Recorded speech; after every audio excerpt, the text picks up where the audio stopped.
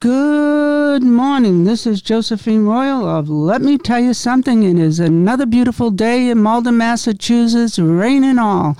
Grab a cup of coffee and have a seat, and I'm going to let you know what comes from the heart will touch your heart today. I have a lovely lady here with me today, and her name is Patricia Kruger-Henne. And she is in the Department of Education in the University of Boston. Hi, Patricia. How you doing today? Hello, Miss Josephine. Good morning. Good morning. I'm going to pick your brain a little bit. I read a little bit about you. I know you have a lot going on and a little bit of music, too, I hear. So tell me a little bit about who was the person that got you into education.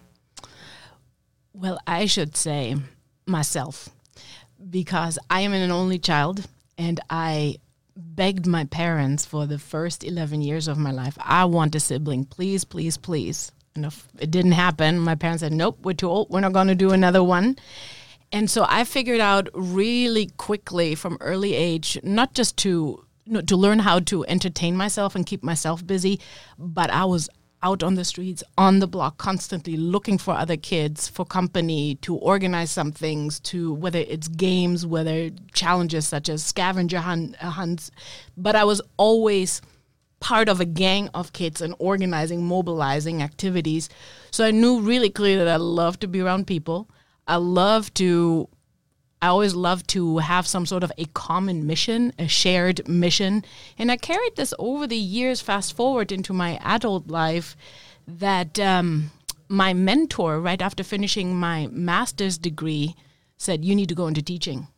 And I've had other people throughout my life telling me, consider being a teacher. And I was like, not teaching. But I always loved organizing birthday parties. Again, street events, right? Activities for the kids in the neighborhood. So I listened to my mentor this time, and I ventured into high school teaching, sort of like student-teacher teaching kind of opportunities, and I loved it. I loved the collective thinking. I loved the collective making sense out of the world, right? And challenging the narratives that we inherited about ourselves and the histories of our people, of our community. So I started pushing back with students, and I was hooked. I just knew that I had to be in education, so I pursued, after finishing my master's degree, I pursued, again, thanks to my mentor, my PhD in education, because I wanted to be in the knowledge making and knowledge distribution, just really reinstate truer and more relevant narratives about ourselves. You know, that's a gift. I think that's a gift. Sometimes we experience things in our lives, and I think sometimes as a child, like yourself, that comes as a gift. Tell me more about when you went to college. What college did you go to? I did my undergraduate degree at the University of Oregon, West Coast, right? And I double majored in Spanish and in French. I did not know what I was going to do with myself. So I figured I should focus on languages because I grew up in a bilingual, bicultural home. I'm Dominican and German. So I grew up with Spanish and German around me every single day. It just was maybe an easy choice, right? I didn't challenge myself, but at the same time, I had not read much about cultural writings about the Dominican Republic, for example. So in a way, my bachelor degrees in Spanish, for example, brought me much closer to my Dominican roots, history, my family, because I had a series of fantastic Spanish literature faculty who incorporated Dominican scholars, writers, thinkers, right, and exposed me, I think, beyond American interpretations of Dominican texts. So it was really great. So you had like a range, probably with poets. And so tell me a little bit, were you born in this country? I was not born in the U.S. I was born in Germany.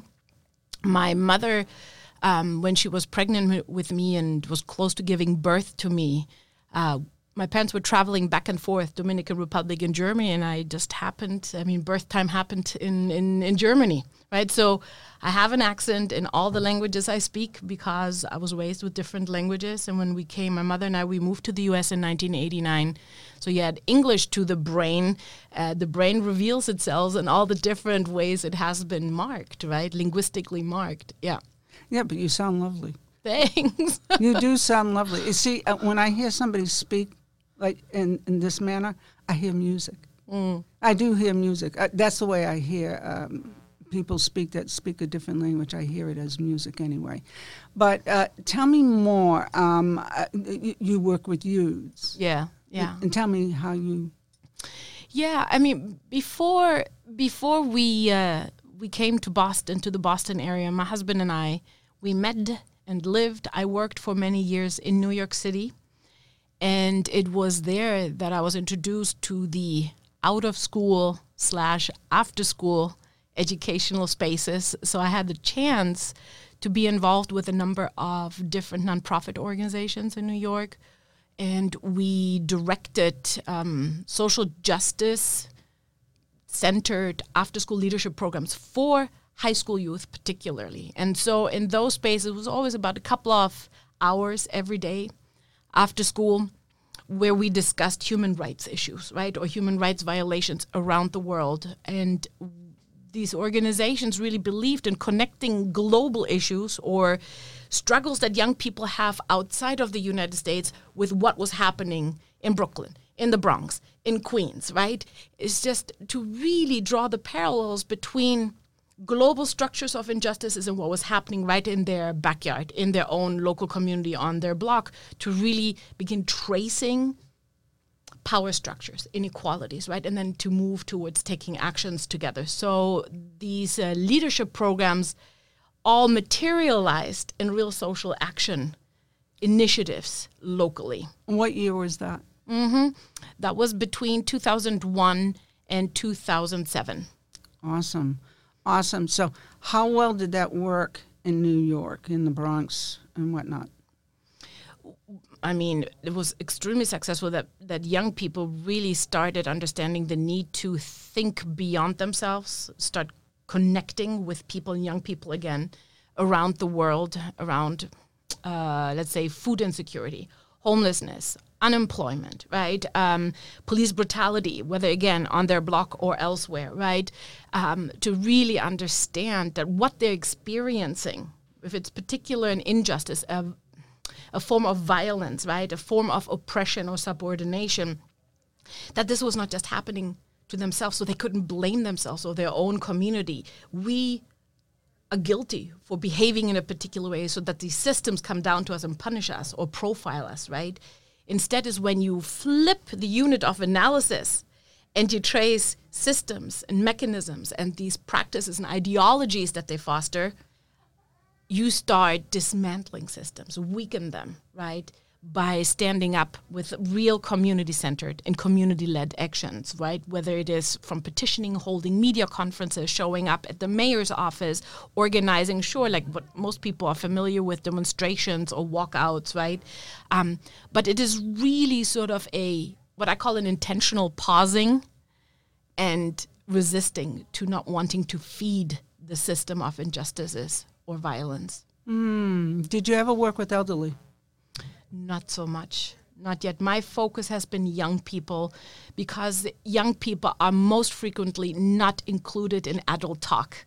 And when I say adult talk, these are adult-dominated conversations about young people's education, about young people's college accessibility, right? Young people's employment opportunities, right? So my intention, my purpose was really creating space, sort of like inserting myself with young people in adult-dominated spaces.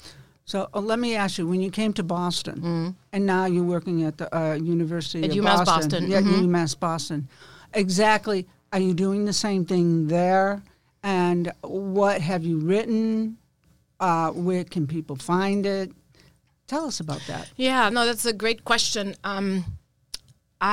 It is in a way the same kind of work, but I'm entering the spaces to insert young people or to make adult-dominated spaces inclusive of young people by way of knowledge production as an academic now, right? Before in New York City, for example, and other parts of the world, you could find me more on the streets and community spaces. Now I have a job, what many people conceive of as the ivory tower of academia, right? Although with UMass Boston, it's, as you know, Boston's only public university. I don't know how much of an ivory tower it is, but we do have a lot of privilege in terms of deciding what counts as knowledge, right? Whose writings do we perpetuate and legitimize, right? What do people need to know about schooling for me right? In my case, I'm in education. So what do teachers, administrators need to know about what's happening with, let's say, Boston Public Schools? Where is it neglecting and falling short in taking care of the young people and their families? So I think I have an extremely powerful position right now in dismantling often one-sided narratives, the one-sidedness of who are our heroes and who are our victims, right? I flip it a lot and I insert there young people talking about their educational experiences, and I make it official language or official knowledge, I should say. So I have a lot of my students are teachers and administrators, after-school practitioners, and I reposition young people and the wisdom that they hold about their own personal lives and their lived experiences as the experts in education. And that just changes everything. Instead of looking always at the policymakers, right? Instead of always looking at school principals to be the holder of truths, right? What about if you start listening to young people? It's a whole different conversation. Oh, it's a double-edged sword, isn't it? I think so. It's a double-edged sword. Tell me more. What are you doing in the studies, in the doctrine area of studies? Because that has to change there, right? Yeah. I mean, we are trained, and this includes my own academic training, that as researchers in the making, you run the entire research show. You get to ask the questions. You get to create your own research designs. You can just roll into communities and you can expect people are eagerly and willingly ready to answer your questions and participate in your study. Well, you see in Boston, Boston air is saturated with universities and colleges. I mean, I can only imagine, I cannot, how many researchers every year are going into Boston's communities with these questions that they have in order to get their degrees, right? So couple of issues, to me at least, surface. That again, communities are willing and happy to host the researchers and take care of them, right, by answering the questions. Another issue is that once the research study completes, researchers pack up and leave, get their degrees, and even leave the Boston area. So what is in it for communities to participate in studies, right? What's the benefit that they get from academic research or being part of or being asked to participate in research, right? And ultimately, it's the researcher's narrative that you hear most often, not the community members who took a risk in sharing some of their collective or personal struggles, their frustrations and challenges, right? So they're making themselves really vulnerable by often answering. When the truth is, I think, communities have every right to say, no, academia doesn't deserve my story, my lived experience, because I don't trust academia. In fact, the history of academic knowledge has proven to be one-sided, meaning extractful, right? Extracting knowledge from communities and then disappearing, and we don't know what happens to the gems of community, right? The wisdom that people hold. And this makes me think of when you started our conversation, you said, I'm going to pick your brain today. That sort of crawls right under my skin because scientific, academic knowledge has exactly done. Literally picked people's brains. Conducted experiments on human lives without telling them or making transparent what they were really, truly after, right? So academic research can be extremely harmful, if not dangerous, right? So I take up all these issues when I train current teachers and school administrators to step into the role of becoming researchers. You have to make transparent all these power inequalities inherent in academic research practices and traditions. Do you follow? Does that make sense? Oh, no, you have no clue. I think what you're saying definitely makes sense. When you see a child or a young man or woman just sitting there in silence, there's something going on. So for me, what you're saying, Mac, makes absolute sense. So for you, people like you going in, and pardon me for saying this, just being real and putting their all into it and releasing what they know in their heart to be true and giving it to somebody else and passing it on, and that person passing it on, and that person passing it on, that's a gift because it's not going to waste. It's alive. It's alive. So that means somebody else is going to get to share that. I hope so. Well, I think this past year I've seen a lot. I've seen a lot. And I've seen a lot of hope, a lot of disappointment, but I've seen a lot. And I've seen this in the past, by the way. I've seen it in the 60s. And it's alive again. And I know people are doing what they need to do because they have to. And it's not a bad thing. It's not a bad thing. And education, particularly in education for the youth. Young people need leaders that are strong, loving, can stand firm, compassionate, and that can say, where are you going with this? And that's what you're doing. And I think it's also our ethical responsibility to create spaces, whether, like me, whether you're in academia, right, at the university, but also whether you are a teacher in a public or private school, or you create after-school spaces for young people, right, that these spaces, I call them brave spaces, and a lot of people are calling them, we don't need safe spaces, we need brave spaces. This is not my own saying. This is really part of a collective effort right now. Where young people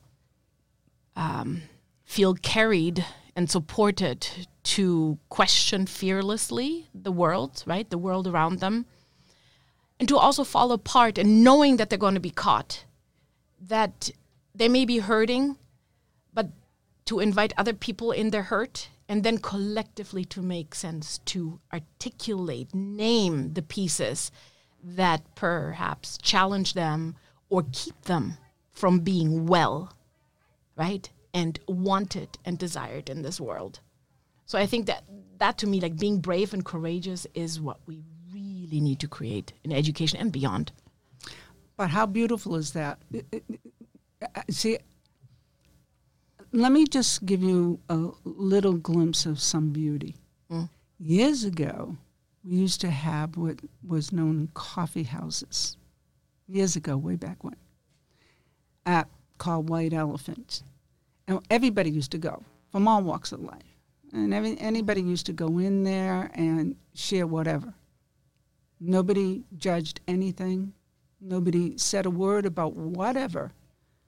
Anybody got up and said and shared. But they were all coming from the same place.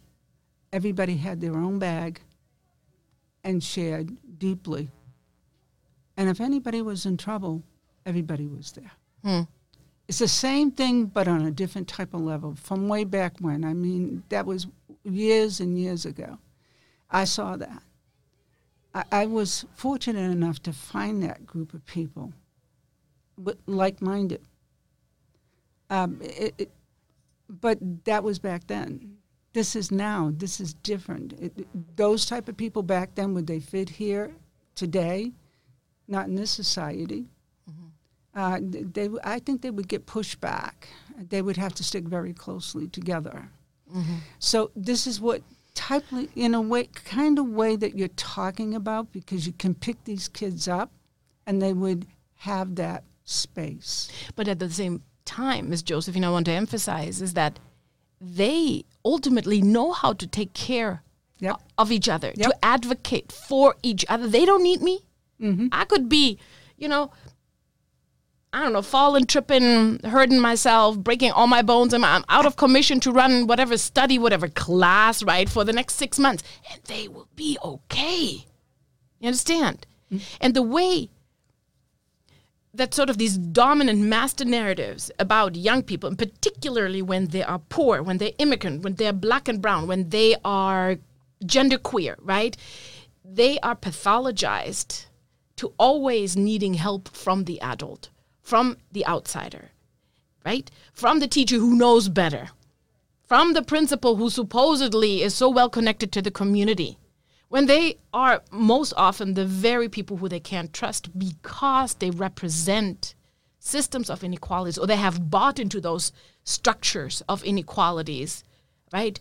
And no longer see the one-to-one interaction and how immediate collaboration can really save lives. So you said earlier that you see patterns sort of come, like things that you have witnessed, let's say back in the 60s, are coming back now in maybe collective action, right? But there's, I think, many beasts that we're up against, right, to truly work together. This is the question I ask not just you, but also my students or anywhere where I go, right, where whoever welcomes me, is what are you willing to give up about yourself, about your comfort, your privilege, something about that's near and dear to you, right, that you perhaps have taken for granted. But what are you willing to give up about yourself so that somebody else can and will thrive, right? I am usually met with silence when I ask that question, because it's so easy to take the cell phone out and video record whatever is happening, right? The racial profiling of another black young kid, right? A street fight, right? Or a police officer coming into a classroom and pulling out another black girl out of the classroom because she was not willing to open the textbook because it was printed in 1967, completely outdated, and it doesn't speak to her, or because the teacher was talking to her as if she were not human, right? But it's so easy to pull out that cell phone to get mesmerized by the event, by that act of violence, without taking into consideration that we're talking about a human being who's hurting, who's misunderstood, who's been neglected. It's so easy to just become another bystander, a witness, instead of saying, look, I'm not going to record this. Instead, I'm going to step in and get involved, right? How is that different to, let's say, what you witnessed and were part of in the 60s? I'm because curious. Back in the 60s, there were some that did step in. They got beat up, just as like anybody else. You don't see that much of that, but they did. Today, some of the stuff that took place, people just stood by. I didn't agree with it. And when I've said that, oh, they couldn't do anything. No, I don't agree with that. No. That's me. Those are my words. And I don't think I need to say any more. You would have gotten beat up. You probably wouldn't got have taken in too as well. But no, you don't stand by and watch anything. I think we're really in deep, deep trouble, Ms. Josephine, because we've learned and we have internalized, and hence we have socialized and normalized that it's okay to take care of myself first. This whole talk right now about self-care, which is important, but you cannot just end there. Care work, right? Because yourself, you're part of a larger care web, part of communities that have raised you, that are to this day taking care of you. And so in a way, by doing me, making sure I'm okay, that I do my daily yoga practices, I do my daily walks, I eat now fully whatever healthy organic food, right, is turning you back towards your people, your community. And even if it's not your people, right? So the cell phone filming is sort of an act, it is an extension of that that I get to record it, I could submit it to help somebody, but at the end you're protecting yourself, right? So that's why the question of what are you willing to give up about yourself, or something that you have that others don't and need in order to thrive, right? You know, I'm going to say this, and I'll probably get a lot of flack. The Bible says, love your neighbor as yourself. Hello? Mm-hmm. It does say that. Mm-hmm. That's all I'm going to say. Well, love others the way you want to be loved. That's another way where you hear it constantly, right? Yep. Definitely. Yep. Yeah, there are lots of blind spots that we are getting used to, you know, and we really truly don't see them anymore. Then they're fully blinded. Yeah. Speak to me about what else do you do there? At UMass Boston? Yep. So yeah, I teach, as I said. I am also heavily involved in community-centered work, particularly with organizations in the Boston area that work with and speak on behalf of the well-being and thriving of young people. So I've been part of a number of what should we call them? Community-centered study groups that hopefully have led to concrete actions to help people to claim the justices that they need and deserve within their public schools. So that often meant that I work with high school students as co-researchers. We're collectives of co-researchers. I've been part of different collectives here in the Boston area. One was in Brookline in the past, where young people, and this was I call it intergenerational, because most research only focuses on high school students or college students or middle school students, but they never mix them, and then also often add staff or the adults in their lives in the investigation. So I was part of this incredible intergenerational group of co-researchers consisting of middle school students, a few high school students, and some of their teachers and union leaders as well in Brookline.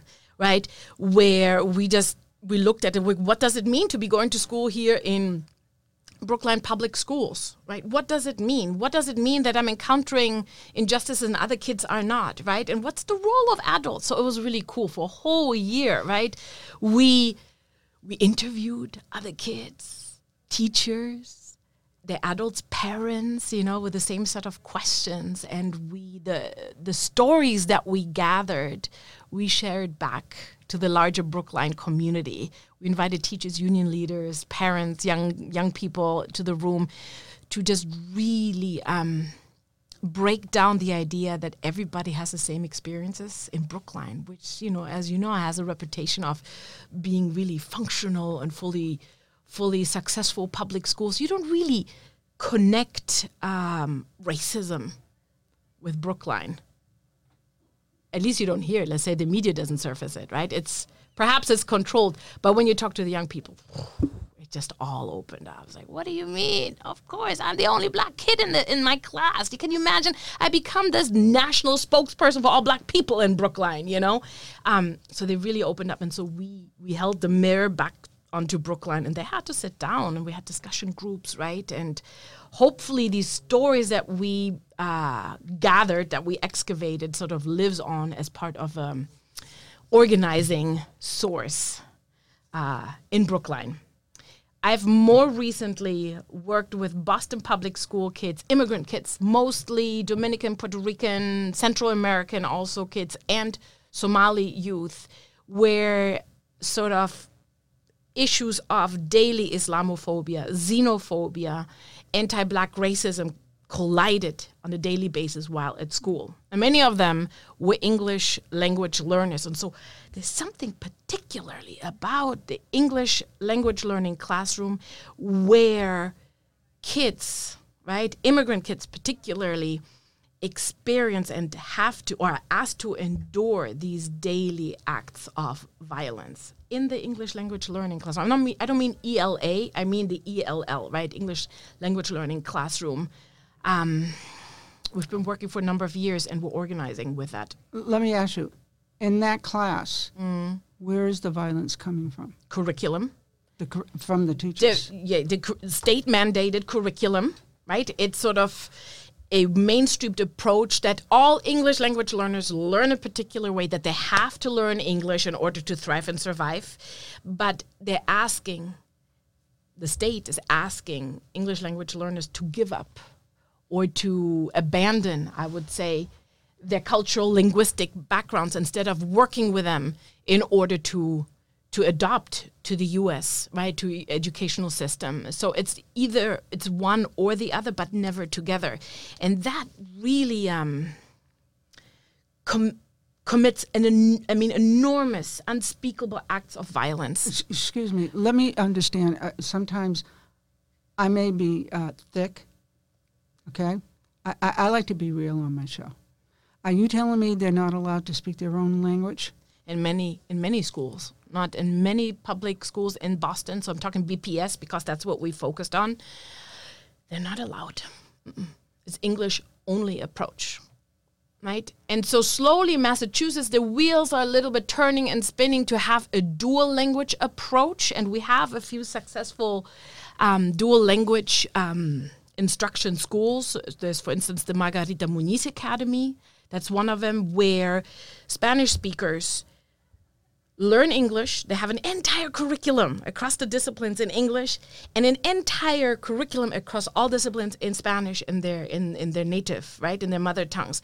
And they run parallel. So whatever they learn in geography in English, that's the same thing they learn in Spanish, right?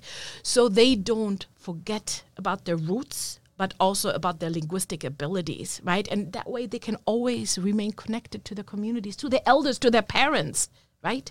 So it's not the either or approach, not English or Spanish, can only be one. It's both. And it has shown to be extremely successful, that kids can indeed learn multiple languages all at once, right? And the academic skills don't suffer. They're fully capable of developing two languages all at once. And to tell the truth, most English language learners in the US speak more than two languages to begin with. They come from countries where multiple languages are spoken to begin with. Well, let me explain something. I say this to multiple people. All of us, our ancestors from this country, all came from someplace else. We just happened to be born here. Yeah. So, I mean, that's one of the things that I feel strongly about. And, my people came from Italy, Sicily. And that's a long story. I got a story to tell you about that. And I look at it this way. I have a heart, I just want to briefly, for all people everywhere. I don't care where they come from. And you have to have compassion for people and the way they learn, how they live, and who they are. Doesn't matter. And that has to come from within. That has to come really from your heart. And if you don't have it, then there are everyday places such as schools, right, that need to teach that, right, to be compassionate, right, to be more inclusive, to be loving and generous with our love, right? Look, we are who we are in this country, or this country, it is what it is because of us, because of the hard labor from all communities. But I also don't want to sugarcoat it. The genocide of Native peoples was central to it, right?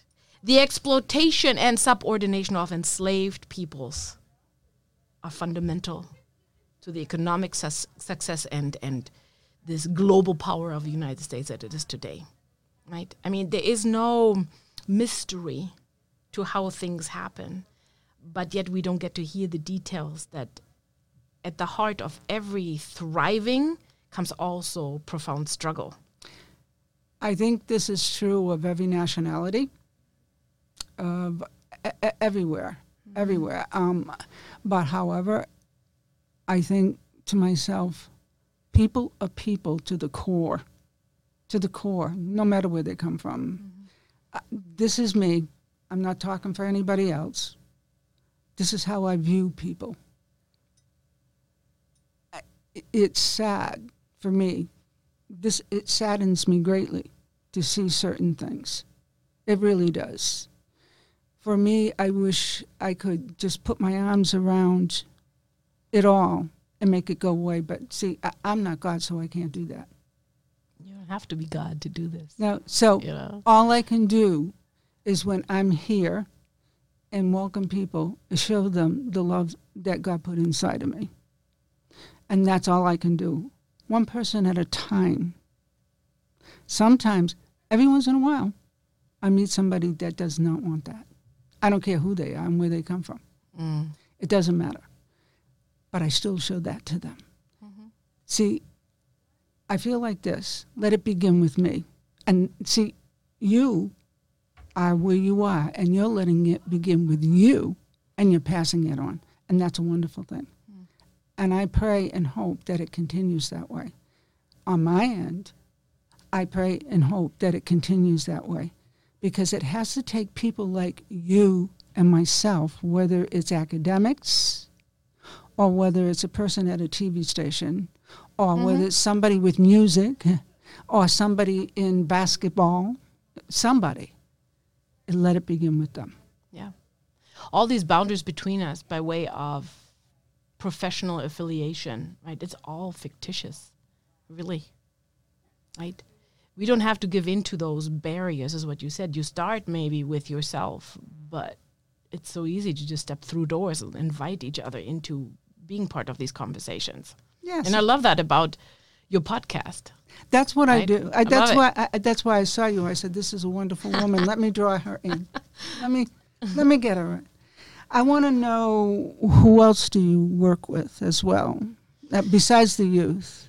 Besides the youth, I mean, definitely I belong to beautiful communities and networks of, I call them my sister goddesses. It's a group of, we're a group of women who entered our doctoral program in New York City at the City University of New York, the Graduate Center, together. And we also graduated together. So to this day, the circle of sister goddesses is very much connected, very much alive, and we lean on each other. We really lean on each other in times of real trouble, doubt, self-doubt, or when our little ones are sick, right? Or now in this particular COVID-19 pandemic, we also lean on each other, figuring out when can we see each other and under what circumstances, with what practices can we see each other and help each other. So that's one very near and dear space and group of people, to my heart, very near and dear. My students, Miss Josephine, my students are my oxygen.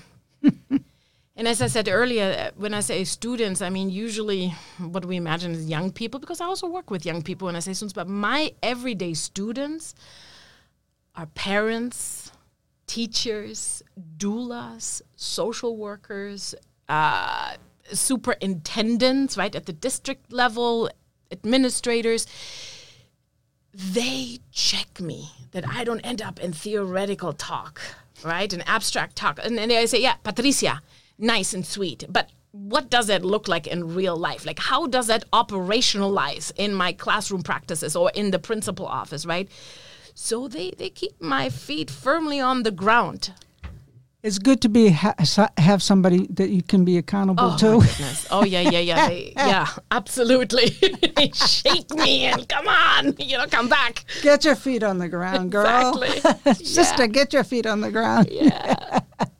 I love it. See, we all need that.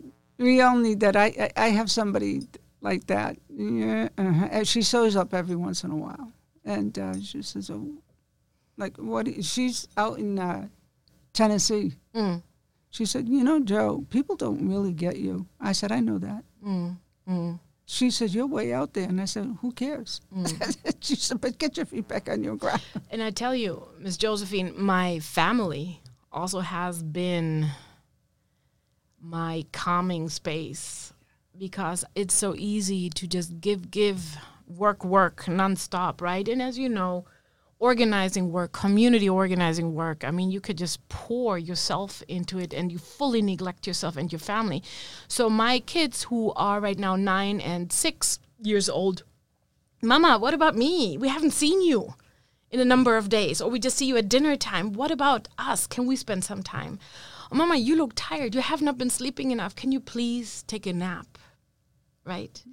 Just this, what seems to be a simple ask to slow down and pay attention to my immediate surroundings is just, it's a non-negotiable reminder that I cannot lose myself, and neither am I not willing to pay the collateral damage of sacrificing my family life. You know, that's my little gang at home that I'm fostering and co-creating with my husband, right? Correct. The work also starts at home, not in other people's lives only. Well, everything begins at home, my dear. I'm from way back when, so everything begins at home. And if you can't get it at home, you're not going to get it anyplace else, out there. Nothing's going to work out there. And I'm extremely lucky that my family is so supportive of what I do. If I need to work, let's say 12 hours nonstop, they give it to me, right? But they also scream when I'm neglecting them. And that's what I love about this. I mean, it's just beautiful, beautiful relationships we have at home. And I feel safe, supported, and loved with whatever I end up doing, That's wonderful. Very privileged that way. It's a give and take. Let me ask you a question. I need to ask this. What instrument do you play? You would have to go there, right? Well, currently I'm learning how to play the trumpet. I started on January 8th this year, and I take my weekly online lessons via Zoom by this phenomenal trumpet genius, Chanel Jenkins, out of New York.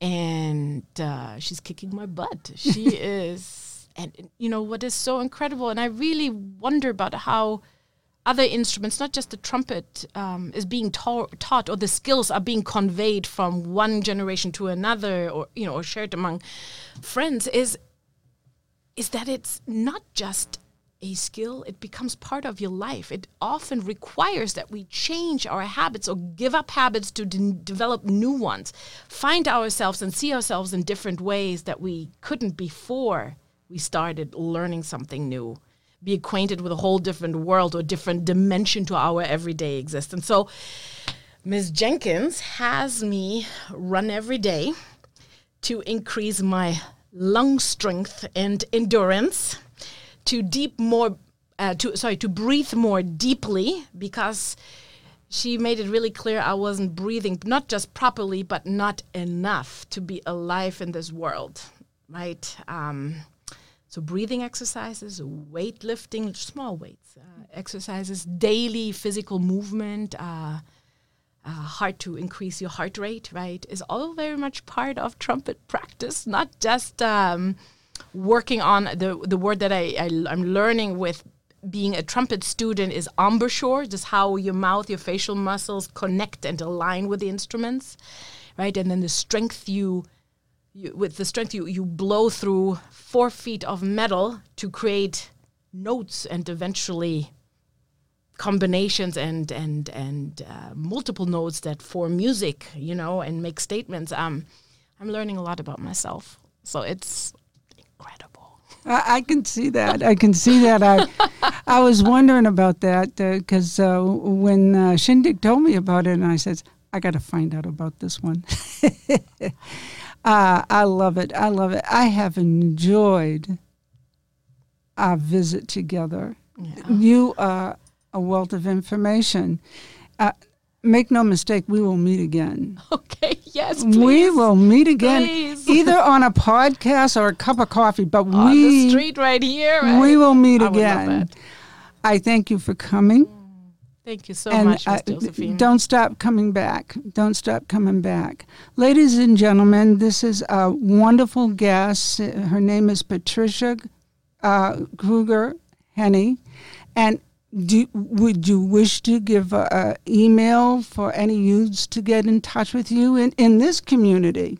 Absolutely, yes. Anybody who would like to reach out to me, hang out with me, play with me, it's Patricia, spelled Patricia, .Kruger, KRUEGER @gmail.com. Thank you. Oh, how wonderful, how wonderful. Ladies and gentlemen, today is a new day, and the day is pressing on. Listen, I know this is the coronavirus is around. I understand that, and I get that. But please check on a neighbor, especially the elderly, the young at heart. Bring a meal, knock on the door, drop a card, call them, say hello. Somebody needs a smiling face out there. Stay safe, and you will be hearing from me again. This is Josephine Royal. Let me tell you something. What comes from the heart touches the heart, and I will see you again. Take care, and bye-bye now.